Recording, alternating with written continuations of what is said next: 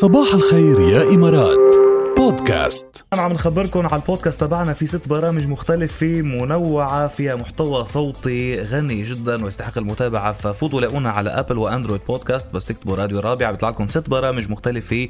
بتعملوا سبسكرايب فور فري طبعا لكل برنامج ببرنامج، ولا يوصلكم نوتيفيكيشنز كل ما نشرنا حلقات جديدة. وبتلاقوا كمان البودكاست تبعنا على سبوتيفاي وبتلاقوا على أنغامي أيضا. ومن هالبرامج ال6 برنامج ألف فكرة وفكرة مع الأستاذ حكمت البعيني اللي صار معنا على الخط. صباح الخير أستاذ حكمت. صباح النور. كل يوم عم نجيب سيرتك وكل يوم عم نخبرهم عن البودكاست اللي عم تنزلنا إياه، شو حلوين هالأفكار وشو كرياتيف. شكرا لكم، هذا بيك سبورت، شكرا لكم. يلا خبرنا هذا الشهر اللي قطع، انت كل اول شهر هيك تقريبا اول شهر بتطل معنا، تخبرنا هيك ابرز الاشياء اللي مرقت على بودكاست ألف فكرة وفكرة بالشهر يلي مرق. مرق عدة أفكار، بس من أهمها أنه ليش الشيطان يكمن في التفاصيل.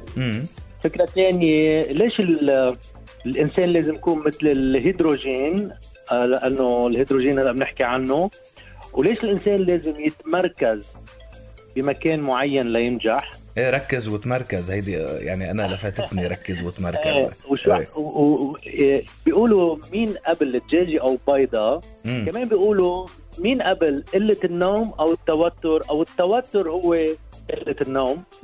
أفكار حلوة هيك. إيه حلو. بس خليني لكم أول شيء عن صح إنه لأنه نحن متوترين ما مننام ولا لأنه ما مننام نتوتر بالنهار. صحيح يعني صحيح. مهمة هاي. بسرعة التفاصيل، إنه الشيطان يكمن في التفاصيل معروفة.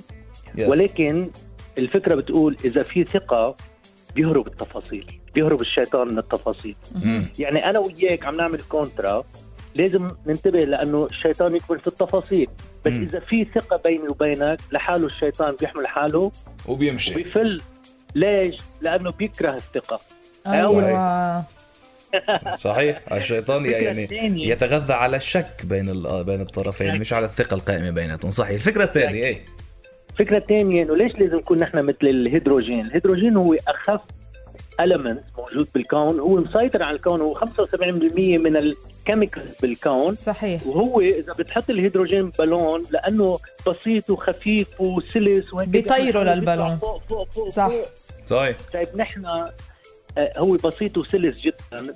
نحن لازم نكون هيك، عنا البساطة والسلاسة، لأنه منصير نتأقلم مع الجميع، ونصير نترفع نصير فوق ومنحلق. جميل. واو شو حلوين. هلأ في أحلى، ركز وتمركز.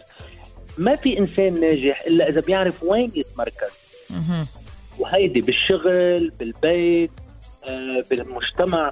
أنت إذا بتتمركز بعيد كتير عن عائلتك بتبطل تشعر فيهم، وإذا بتتمركز كتير قريب من مديرك يمكن يحرقك ويحرق المراحل تبعك. فانتبه وين بدك تتمركز، تعرف تاخد موقعك الصحيح.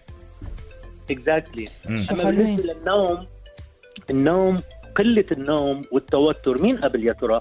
ما بنعرف، بس أنا رأيي الشخصي إنه يعني يعني هن مكونين عايشين توأمين.